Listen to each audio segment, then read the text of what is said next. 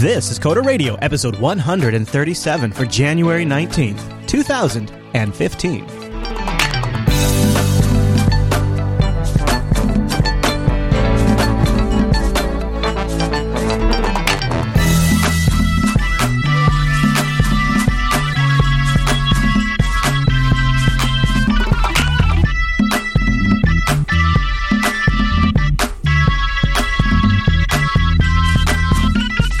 Hi, everyone, and welcome to Coda Radio, Jupiter Broadcasting's weekly talk show, taking a pragmatic look at the art and business of software development and related technologies. This episode is brought to you by our two fine sponsors, DigitalOcean and Linux Academy. I'll tell you more about those great sponsors as this here show goes on. My name is Chris, and joining us every single week is our excellent host who often mutes his microphone on the East Coast, Mr. Michael Dominic. Hey there, Michael. Hey there, Chris. I thought you just trolled me on purpose this week. No, I didn't mute it. Hello, Mr. Dominic, and how's 2015 treating you over there? 2015 is good. Is it going by fast for you? Can you believe we're like halfway through January right now? Does that seem possible to you? It seems like did we skip a week? I think we skipped a week, but then we have episodes that would prove otherwise. So I'm very confused. It's funny because it's weird that January is almost done. Like it's just gone. Mm-hmm. Mm-hmm. And it feels like the holiday slump has officially that's a distant memory now. Everybody's back and working. Everybody wants stuff from me. I got a stack, I call it now. You know that? You got a name for your work that you're not getting to? I call it my stack. You got one of those?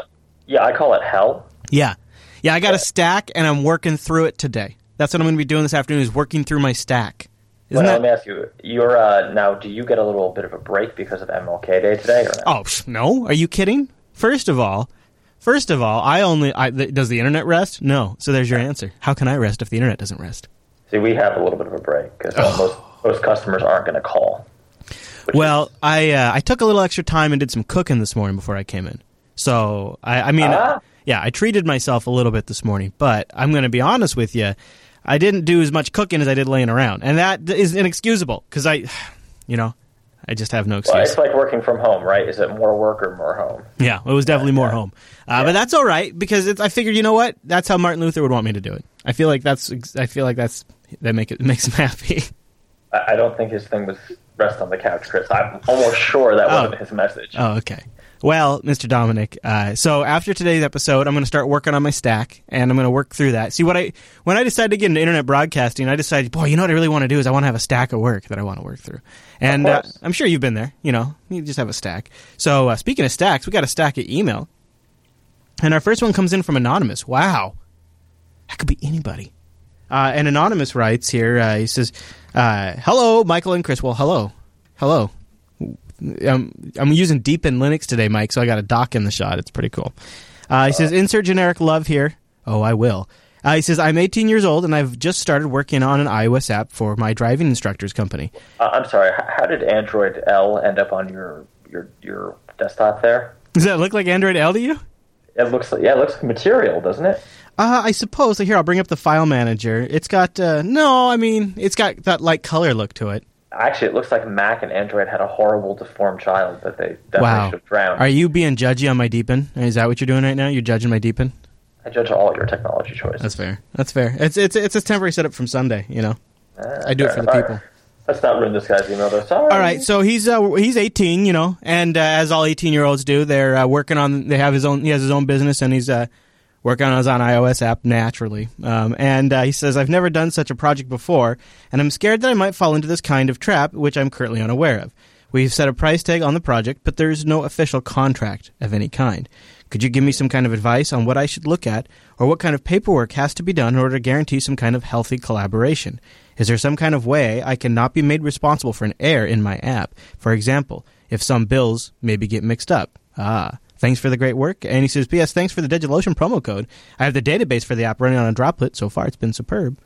So what do you think, Mike? Is he too far in now to sort of have a safe escape hatch there? If there's like maybe some possibility of somebody gets billed wrong, something gets mixed up on the payment side? You've got lots of problems.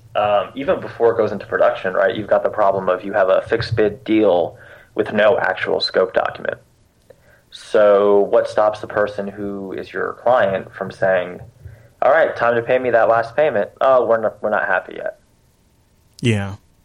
Yeah. I mean, people will try to do that even if you do have a scope of work document, right? Oh, just come on, just give me this one last thing. Come on, it's nothing. It's obviously implied, right? Yeah. You have lots of problems. Don't do anything without a contract. And, damn, fixed bid is bad to begin with. Well, it's his first, so, I mean, it's not that big of a deal. It's not like it's... No, I mean, yeah, you're not going to, destroy yourself on this, but, the person has a lot of opportunity now to rake you over the coals, right? Mm-hmm. Unless you're willing to just... Who knows? I mean, you could be working with, your uncle. He could be the most honest man on the planet, and you could be fine. Or you could be working with some stranger you found on Craigslist, and he could try to rip you off. Yeah. Or vice versa. Right, or vice versa, because now alternatively, I'm surprised you got someone to agree to this without a contract, because you could just say, no, the project's done. Yeah, that's true. It's just that, usually in somebody in his position, it's somebody who's a little bit older, who's maybe knows a little bit better, but is figuring, it's a kid, I'll take advantage of the situation a little bit. I'm not trying to make that person sound bad, but it probably just kind of, we don't need to worry about it, it's just a kid. Well, devil's advocate, right? They're probably figuring I'm giving this kid starting out a shot, so I'm going to need the extra protection of being able to be like, no, it's not good enough, do it again. Yeah, and his name was Philip, by the way, not anonymous. All right, so Stick wrote in. He says, I'm not a graybeard. Okay, all right, Stick. I didn't say you were, man. I didn't say you were. Well, maybe I did imply a little bit. He says, but I've been at it for at least a minute. I code at work, but not as my profession. He says, I make my job easier and hopefully my coworkers' jobs as well. And I code as a hobbyist. So full disclaimer, so take this as appropriately. A couple of things. Not sure what kind of learner you are, but if a language appeals to you, he must be writing to me, Mr. Dominic. It might serve you to learn just to stick with that one. If you enjoy it and engage in it, then definitely go with the hipster lang, even if it's just another JavaScript abstraction. Hey-o, learning to code is better than not learning to code at all. Boom. Having said that, I will say that if you're thinking about the scripting languages, the one I think makes the most sense, Python. It's a better choice than Ruby. It's simple. Its emphasis on is explicit is better than implicit. There's other reasons that I like Python, but solely if one is better. Solely if talking about a scripting language as a learning tool is my personal opinion. Now, it's interesting. A lot of the last audiences echoed this as well. I guess not so interesting to you, probably. But he said, but anecdotally, I've watched Ruby guys pine over some of the issues in other languages for longer than they ought to have before realizing they need to actually return to the work and get some work done. It's a no-brainer, but it's also the matter of establishing good early habits. This is strictly opinion, but I agree. Early habits are good. You mentioned Stack Overflow. Do not use Stack Overflow as a noob. Do not do it. Everyone points to for new coders, but it's a ghetto. It's a wasteland of peanut butter and Herbis sandwiches. I love this guy. Stick's funny. There's too many points to get in to explain this, but so the bottom line is such. Their mission statement doesn't even include new jacks. I have learned the lesson the hard way, over and over again. They most assuredly believe in bad questions and would rather tackle them over and over again. Let's see, Gordian programming nuts, etc. I'm skipping ahead here. He says it makes my eyes bleed, and until the Adderall wears off. Find a guide, find a website, find a project you can burn through like Code Academy and learn X the hard way. Don't just subject yourself to Stack Overflow unless you're bringing some quote unquote next level shit or whatever they actually call it. Stick. What do you think, Mr. Dominic? What do you think about Python? So that email started really strong for me. If you like a language, use it for everything. I mean, Objective-C for life, what? Right? What? Whatever happened to web objects? That's what I want to know. Did you see this? Did you see this huge post by? Probably not, because in the last subreddit by FreeCell, there's a very ginormous long post, and essentially the too long do not read is use Ruby. Use Python. Python 3 is an excellent choice for a first programming language, and I would recommend a lot to newcomers to the world of software development. It uses a lot of programming concepts common in other languages. It has bindings for a lot of common libraries and toolkits, which allow fast development and diverse applications for a lot of targets. It forces a particular way of writing code on the developer, which I see as a good thing, but there may be people that see it as a downside. There has been some issues with the transition from Python 2 to Python 3 since some common libraries like Twisted have not been ported over. Fair enough. Just jumping back to the email real fast. Mm-hmm. I recently, it was actually about a week and a half ago, got a bunch of notifications from Stack Overflow. And, I don't use it a lot in terms of answering questions. I'm more of a, oh God, help me kind of guy. but I had answered a number of Mac OS X development questions. Let's say like 2, perhaps even 3 years ago. Okay. Now, what do you think people did? The answers were accepted like 3 years ago, let's say. Okay. I don't know. I've never. I don't really post a lot of questions on there. My inbox was deluged with a bunch of like jerky comments, like, "Oh, this doesn't work in Yosemite." Oh, no right. shit, Of Sherlock. course, yes. Right. Yeah, like that's somehow your problem. Right. I mean, first of all, this is all written for Snow Leopard, right? Yeah. Did you look at the date? Did you look at the date before you went pissy? Yeah. And then there was one, oh my God, why is this using C? Blah, blah, blah. Swift is better. Swift didn't exist when I wrote this. Yeah. Right. It's like, oh, well, let me just not use Stack Overflow anymore. That's all that problem. Did you notice I added a link to your Monument Valley section in the show notes? You probably saw that over the weekend, right? I did not see that one. You mean the 2014 one? Yeah. I did not see that, but I just skimmed it while you were doing the intro. Yeah. Well, I'll read. You know what I'll do is you should go through that because we're going to talk about that in a little bit, and it's fascinating. So what I'll do is I'll do a quick Linux Academy spot to give you a sec here, and I'll tell you about Linux Academy because speaking of sort of an opportunity where you could take your skills to the next level and doing it in a place that is really good at it, Linux Academy. Go over to linuxacademy.com/coders to get the Coder Radio discount because you're going to want to keep the subscription once you're signed up. They're adding new stuff all the time, but they already have such a huge back catalog of stuff. I really want you to go over there. I want you to check it out and just try it for a little bit. linuxacademy.com/coders. They have step-by-step video courses for all of their content. You can download the comprehensive study guides, store them offline, read them online if you want to. The courses come with their own servers as you need them.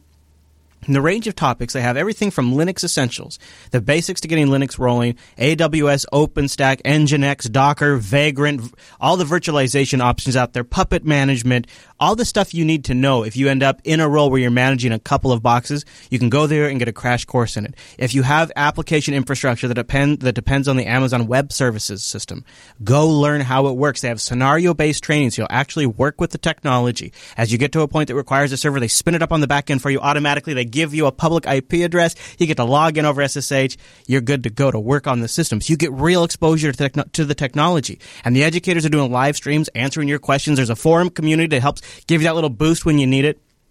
And it's kind of encouraging to go over there and read the success stories, which I love getting emailed too, so keep sending those in to me. And what I think is really great about Linux Academy is you're going through the dashboard. You get to really get a good sense of where you're at on stuff. In fact, when you first log in, the first thing you see on the dashboard is a nice graphical representation of how far you are with a ring percentage into different courses. When you go in there to tell you, okay, this section is going to take you this long or this long. And if you've got a piece of material that you want to learn, but you only have a limited amount of time available, and this is a great way to keep getting value out of Linux Academy even when you're a little busy, is they have these learning plans. And they're so slick because you log in, you go to the learning plan section, you say, okay, I want to generate one. It gives you a Monday through Sunday chart, and you just scroll how much availability into hours and just tick up, okay, I've got a couple hours available this day, a couple hours available this day, a couple hours available this day. Generate me a learning plan based on that. Linux Academy will automatically create a unique learning plan just for your availability with reminder emails for quizzes, help you keep track of that kind of stuff. It gives you a heads up of how long each section is going to take.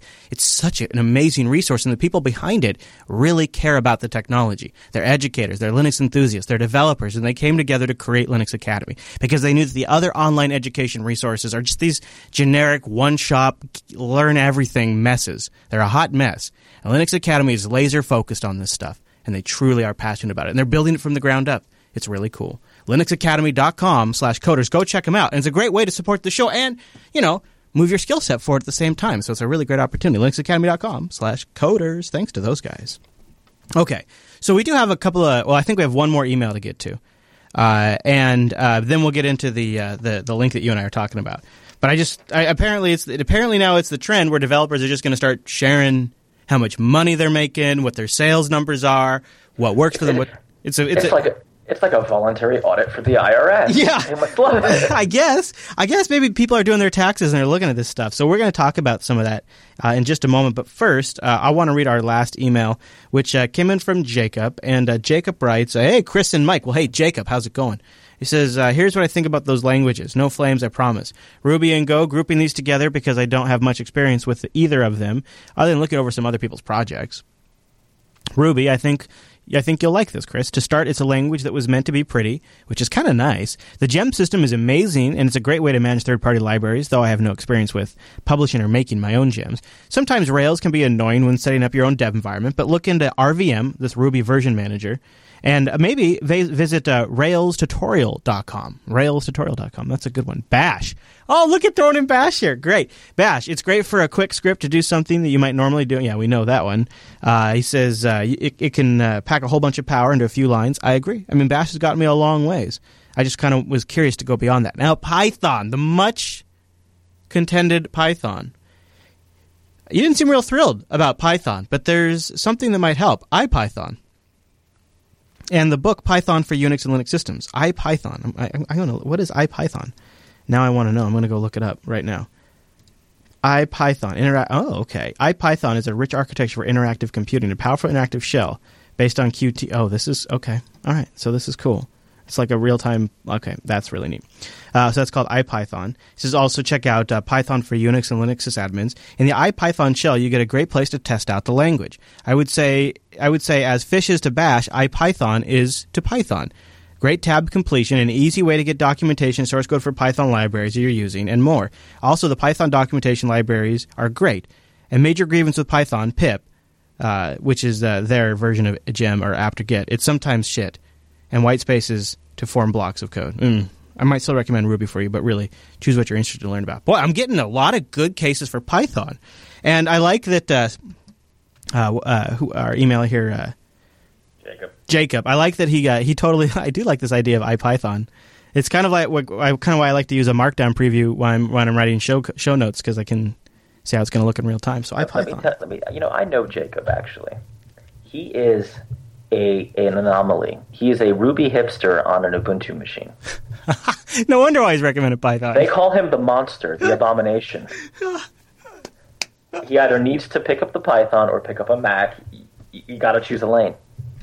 Well, you remember what kind of was pushing me over the edge towards Ruby was that we're using Ruby here in-house, too, for some stuff already. Because you guys are very wise. And so Rikai, who I think is supporting my inclination to Ruby, linked me to this book. Have you seen this? It's like, he says, a great way to start with Ruby. Why? What is it? Why? Pigorant's Guide to Ruby. What does it say? Pigent. P-O-I-G-I. I can't even, because I'm standing too far away from the screen today because I'm not using my old monitor. But anyways, it's an online book that is an introduction to getting started with Ruby, and it looks incredibly badass. And it's I should probably point out that it appears to be graphically illustrated. So my god! Yeah, it's graphically illustrated. Language. Konnichiwa. Yeah, so I'll put a link to that in the show notes. It could be he says why Pigeon's Guide to Ruby. I'm not sure if I'm getting that right, but I don't get the joke. But all right, it's a cartoon. It's a cartoon book introduction to Ruby, and he says it's great. So I'm going to give it a read. Well, the Code School people have that Ruby or Rails for Zombies too, which is pretty good, and I think free. Or part of it's free, something. I'll take a look. Although I tell you, I'm a little torn right now between Python and Ruby. I have a little. I'm not moving forward because I'm a little indecisive. Oh, Chris, you know you're going to go with Python, and I can tell you why you're going to go with Python. Oh, really? Because if you go with Ruby every Sunday, you're going to have lots of hate mail. Really? Yes, and then during Linux Unplugged, it'll just be the Pillory Chris hour, and I will dial in for that. Oh, jeez. I love how you feel it. Well, that IPython is very tempting, because I do feel like I learn much better if I can see in real time how I'm doing. I do like that a lot. You know, Ruby has ERB. Not ERB. What the hell is the Ruby console thing? Kind of the same idea, though. Yeah, same thing. Mm-hmm.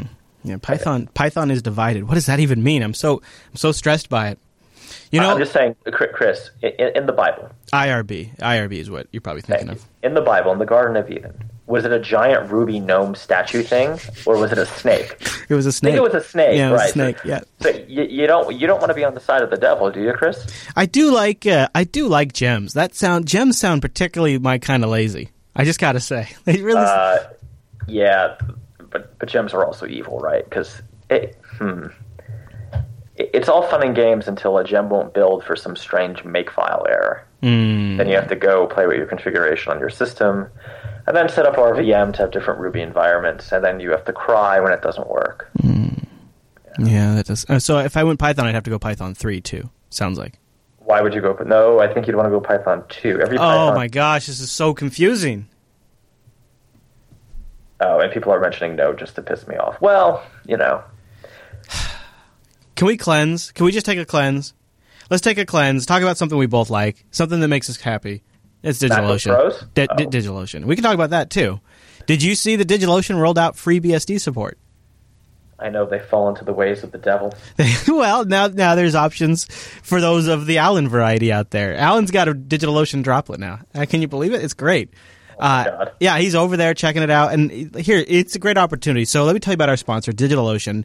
You heard from our emailer. He's using it for the back-end database for his apps. You could do the same. Maybe you need a GitLab instance. Maybe you need a WordPress blog or a Ghost blog, if I could make a recommendation. Just something to accompany your project or your app. There's all kinds of things you could use DigitalOcean for. You'd be like Mr. Dama. You can use it for the back-end infrastructure. You'd be like Jupiter Broadcasting. We've got OwnCloud, BitTorrent, Sync. We've also got some Ruby running up there, believe it or not, up on a DigitalOcean droplet, as well as some other back-end sync services. All kinds of great stuff over at DigitalOcean that we've been able to take advantage of. They've got one-click installations. If you're not familiar with them, it's worth a visit. They're a simple cloud hosting provider, and they're dedicated to offering the most intuitive and easy way for you to get started. In less than a minute, you can get your own cloud server, and pricing plans start only $5 per month. They get you 512 megabytes of RAM, a 20 gigabyte SSD, one CPU, and a terabyte of transfer. And they've got data center locations in New York, San Francisco, Singapore, Amsterdam, and London. They're gorgeous. You can find pictures on their Instagram feed. But the interface is so great. It is so great, intuitive but powerful, and you can replicate it on a larger scale with their straightforward API. Take advantage of a lot of the great apps and resources the community has already written, or write some of your own. And DigitalOcean is always growing out their tutorial section as well. This is I love this because the interface is so great. You can get started so fast, and then it's like, okay, I got my machine now. Now I need to go do something. And this is usually where the disconnect begins. Okay, spun up. I'm paying. I need to do something. DigitalOcean has a great set of tutorials, becoming one of the best repositories on the web, seriously, because they're willing to pay for them. In fact, they'll even pay you. If you've got something you can write, they'll pay up to $200, and they have editors that will work with you, and then they'll publish that. DigitalOcean.com. We've got a brand new promo code for 2015. It's Coder Digital when you check out, or actually just apply it to your account. It's one of the other things I love a lot about it, is you can apply and have a balance on there, so you can go in there and just use Coder Digital, get a $10 credit, try out that $5 rig, 2 months for free. If you want to use FreeBSD or Ubuntu, Fedora, CoreOS, try it out. Try out the one-click installations. I think you'll be pretty impressed how fast you can get up with Ruby on Rails or GitLab or Docker. DigitalOcean.com and use the promo code CoderDigital. Get the $10 credit and support the Coder Radio program. Coder Digital, DigitalOcean.com, and a big thank you to DigitalOcean for sponsoring the Coder Radio program. You guys are awesome. And a ding. Okay, so we're going to talk a little bit about some dirty laundry. In fact, when Marco Arment tweeted out that he was doing this, I don't remember what he wrote, but like basically it was like, here's my underwear or something like that, and he tweeted out a link to his blog post. And I'm looking for it right now to see if I can find it. No, because he tweets a lot, it turns out. Boy, look at all these tweetings. This is kind of ridiculous. Well, we should probably start with the Monument Valley. Yeah, I know. It's got a graph and a color chart. You're right. But I just loved what he had to say. I thought it was so funny because it really does feel like you're getting a peek into. Yeah, I want to see my underwear drawer is what he said. Yeah, there you go. Because that's what we're doing. Monument Valley, massively successful game. I mean, have you played it? It's great. I actually do like it. It's funny because I didn't think I'd like it, but it's fun. It's relaxing. Yeah, and they did something that most people don't do. They actually said how much money they've made and things like that. It's a little trippy, though, right? Like, it's a little, What, the game? A little zen-y? Yeah. A little, Let's just say I imagine it does very well in Colorado and Washington State. Maybe so. It's very peaceful, is what it is. Yeah. It's a sit back and just sort of zen out and play. So let me break this down for you. So they have this beautiful chart, which I think is in the chat room somewhere, about it says Monument Valley in numbers, right? So they've had lots of sales. It's too much, really. I kid. And they break it down by platform and by distribution platform. Mm-hmm. So who's the top dog, Chris? Come on. 81.7%. Who's there? iOS. Every time. Yeah. Who's in second with a depressing 13.9%? Google Play. And who is, showed up to the race and fell down at the starting line? Amazon. Now, what's really interesting about that Amazon figure, though, they sold, as in paid, right, some amount of money over zero, 92,000 roughly licenses on Amazon, right? We'll say volume licenses, whatever, units, let's call it, right? But when it was the free app on Amazon, 407,000. That's horrible. You know what I actually was thinking is even worse? And it's just Microsoft's just not even in the conversation. Right. There's no winner. Well, I don't think it was ever released for anything else. No, I know. Yeah, it's pathetic. In fact, there's another chart here. If you look at revenue over time, iOS release, it's the highest thing on the chart. Android release is lower than some of their sales or new updated content on iOS. Individually for iOS. I mean, there is not to put on my evil businessman mustache and twirl it, there is a really sound argument if there was to be a Monument Valley 2 to just be iOS here, right? Yeah. I mean, because what I would love to see the counter to this chart. What percentage of your cost and your effort went into each platform and each platform?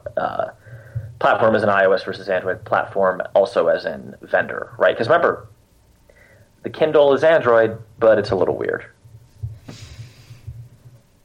This is, so devastating. This is crushing. They could. I would love to be behind the scenes with the Monument Valley guys and just ask them after getting them drunk so they would share this. Honestly, V2, you're not going Android, are you?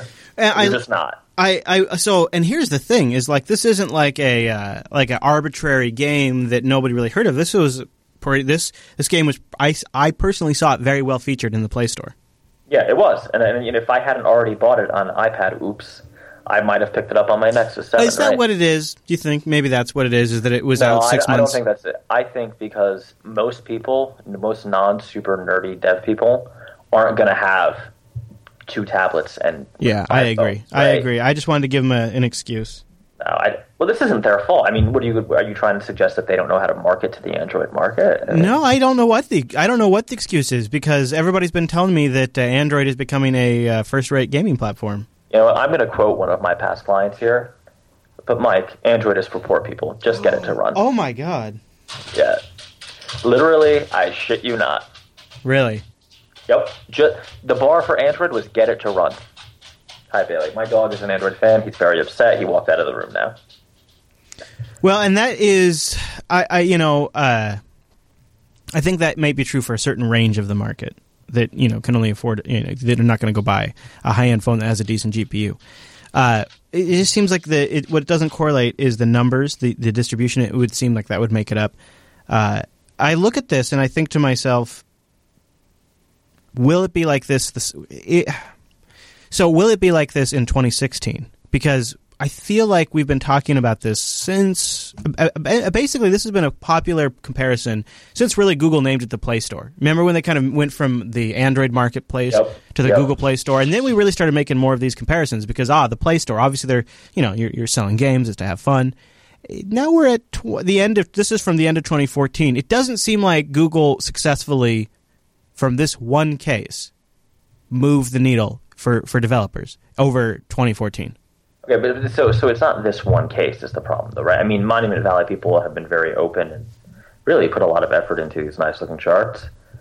But this is kind of the anecdotal story we see all the time, right? Oh, we didn't make any money on the Android version, so V2 is going to be iOS. Okay, thanks, bye. Or maybe there won't be a V2, right? Now, devil's advocacy here, right? Monument Valley is a straight-up purchase. Right, you buy the app and then you buy the in-app purchase, which is an expansion, basically. Maybe that revenue model doesn't fly on Android. Gosh, it's really damning. Yeah, I'm looking at the Christmas sales. Yeah, go on. And the Christmas sales are just tiny on Android compared to they don't even break 20K. that makes perfect sense, right? Because when, people are getting their husbands, their wives, their family gifts, and they want to get them a tablet, guess what? They're getting them an iPad. I don't know. I mean, maybe people buy they don't want to spend a lot of money on their some or others. Like, I don't know. I mean, I'm looking at this. So on iOS, they breached almost 85K, it looks like. Yeah. And they didn't even crack 20K on Android Christmas Day. For Christmas only. They made a lot more money than 85K, but yeah. Yeah. I mean, that's damning, because that, especially for a game, that's going to be, that's going to be kind of it. What's also interesting is, if you take a look at the bottom of the page, they have these awards that Apple gives, Design Awards and iPad Game of the Year. Google doesn't currently, to my knowledge, do anything like that. I think that helps. I guess it does, doesn't it? I think anything that you can put on your site and in your marketing materials that shows recognition to stand out from the other millions of apps is super helpful. 8 core team members based in London. Yep. Original, $852,000. Forgotten Shores, $550,000. The first one was in 55 weeks, second one was in 29 weeks. 8 people. Gosh. When it works, doesn't it? Yeah, Wow. I mean, that's fine, right? No one's going to cry about that. April 3rd, 2014 launch day, they made $145,000 in one day. All right, so there's that's Monument Valley. It's a game everybody's heard of. Should we talk about Overcast? Let's talk about Overcast, yeah. So you might remember here on the show, Mike and I both reviewed Overcast. Is this still your preferred podcast player? Yeah, it's my daily driver. Yeah, it is my preferred podcast player too, and it's even gotten better since we've talked about it. To Marco's credit, he's continued to make a really good product. It's gotten iPad support now, which is nice, and a few other things. So he has posted his sales numbers for Overcast, which launched on July 16th, 2014. He worked on it for full time for 15 months. He did it as a free download, and then it has a unlock everything upgrade tier in the app. So it's a free app with a $5 in-app purchase. It gives you things like cellular downloads and stuff like that. As he puts it, he had a perfect launch. So as good as he says, as an indie developer could possibly hope for, with tons of great press, mid-level App Store features, and thousands of tweets on each day. So for calendar year 2014, 318,966 total downloads. 46,000, I'll just say 47,000 in-app purchases. So he has an in-app purchase rate of 14.7% of the people that download his app. So it's about 15% of the people that download his app unlock it with the $5 unlock. Total revenue after Apple's 30% cut is $164,000. $164,000. That's not bad. But that's before any taxes, though. But that's after Apple's cut. $85,000 earned in the first month of sales alone for Overcast. $85,000 in the first month. Per month, excluding the launch month, since that was the outlier, 27,000, about 30,000, about 28,000, around that range, average monthly downloads.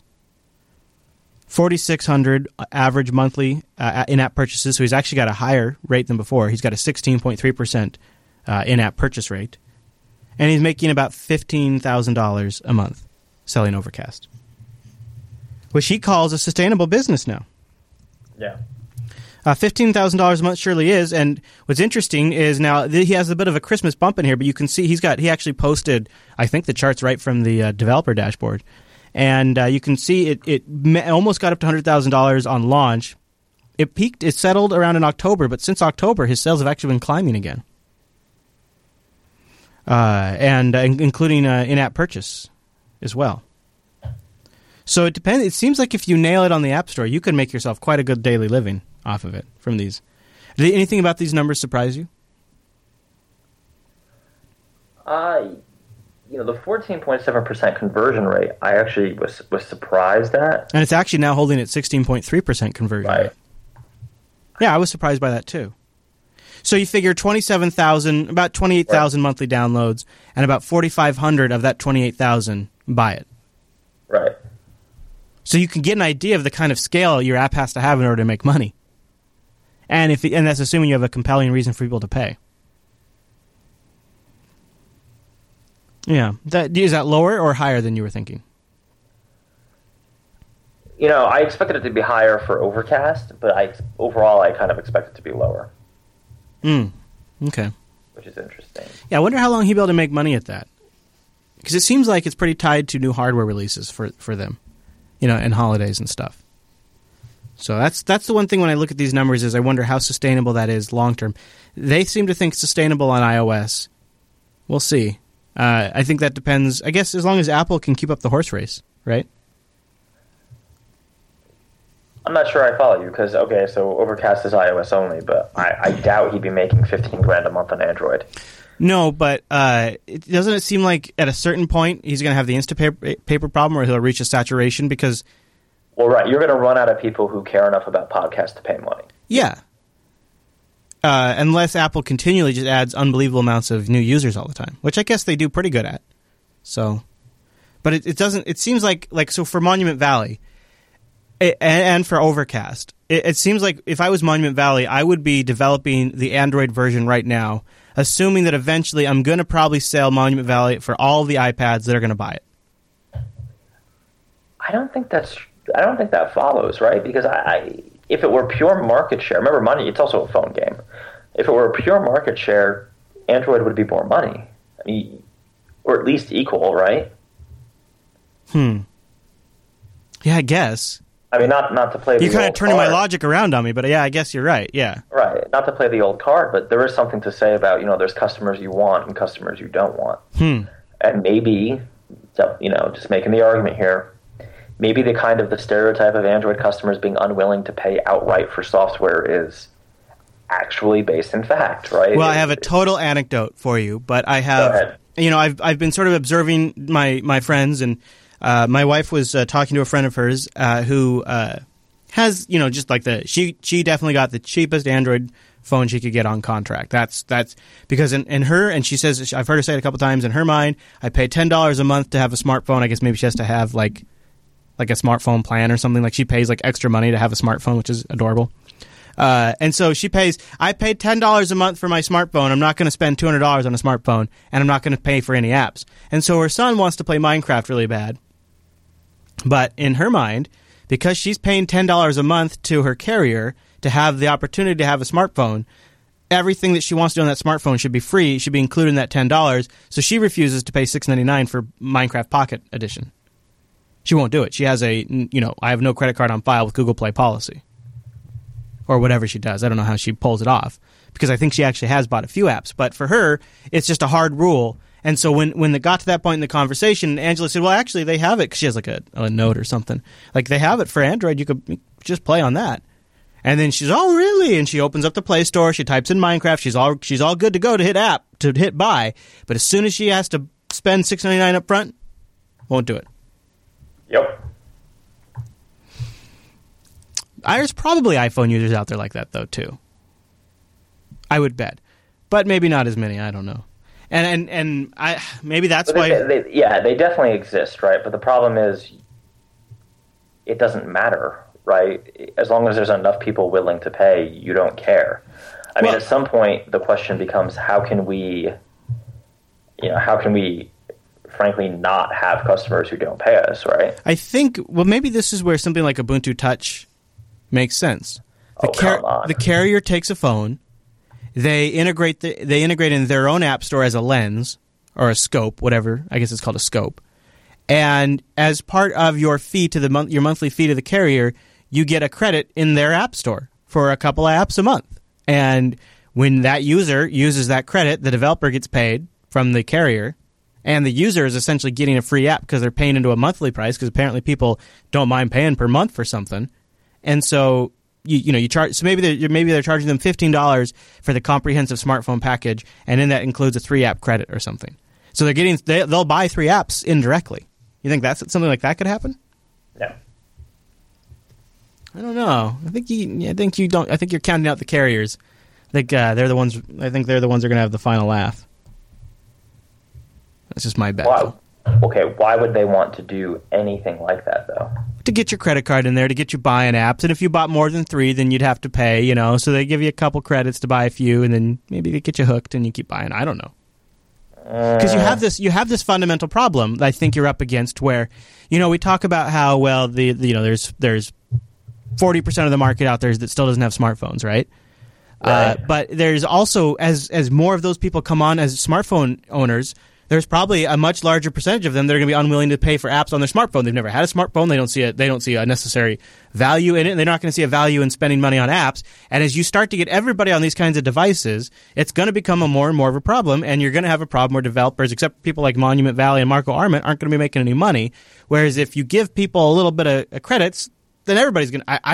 I'm trying to figure out how when you bring more people into this economy, when you bring more people into using these devices, but nobody's willing to pay for anything, how anybody's going to make a bunch of money like yourself. Unless you all just want to become a bunch of open source hippies and just do it for the goodwill of it. I don't know. Maybe you do. All right, here's the deal, though, right? The carrier has no incentive to do that. And it's not really the carrier's fault. They're terribly evil and do horrible things, but in this case, they're not at fault. Only because, do you know what devalues apples?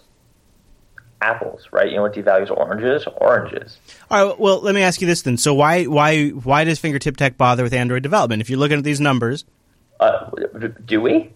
Or do we only do it for clients? Okay, so you're saying if you were going to ship and make an app and sell it directly... All right, so here's what I'm noticing, right? Android is a great platform if your revenue model is a service that the app is a front end to. If your revenue model is I'm going to sell this app for any dollar value above zero, it doesn't work. And that's just reality, right? It's trying to think if that's just not the way it's going to go, though, in general. Right. So my argument would be this is Android is just leading the charge. Exactly. Right? Well, and then you're going to have the Linux desktop that'll be there to a degree. You're also going to have, Chromebooks to a degree. Well, this is the web software problem, right? Yeah. You know what screwed over web developers to be able to do the indie, Mac iOS developer thing? Google, when they made Gmail and Google Docs free. Right? The minute you have quality software that has a zero cost in terms of actual financial cost, you devalue everything else. Because free becomes the expectation. Mm-hmm. And that is deadly. Yeah, I find myself these days like Angela really wants Office. She really wants Office for the tax stuff she's doing. And she just wants to use Excel. And that's what she was trained in. That's what she's used for years. And I'm like, well, let's use LibreOffice. Let's use Google Docs. I'm trying all these other alternatives. And she tries them to her credit, and she doesn't find them to do what she wants in the same way. She's like, I just want to get my work done. And I am having a really hard time bringing myself to spend $300 to buy Office. I just can't do it. To me, something has flipped in my brain, and software, especially software that has been updated since 2011, it just doesn't hold that value to me anymore. Now, does she want Office for Mac or for... Yeah, for the Mac. Yeah, you shouldn't pay for that. I know, right? It hasn't been updated since 2011.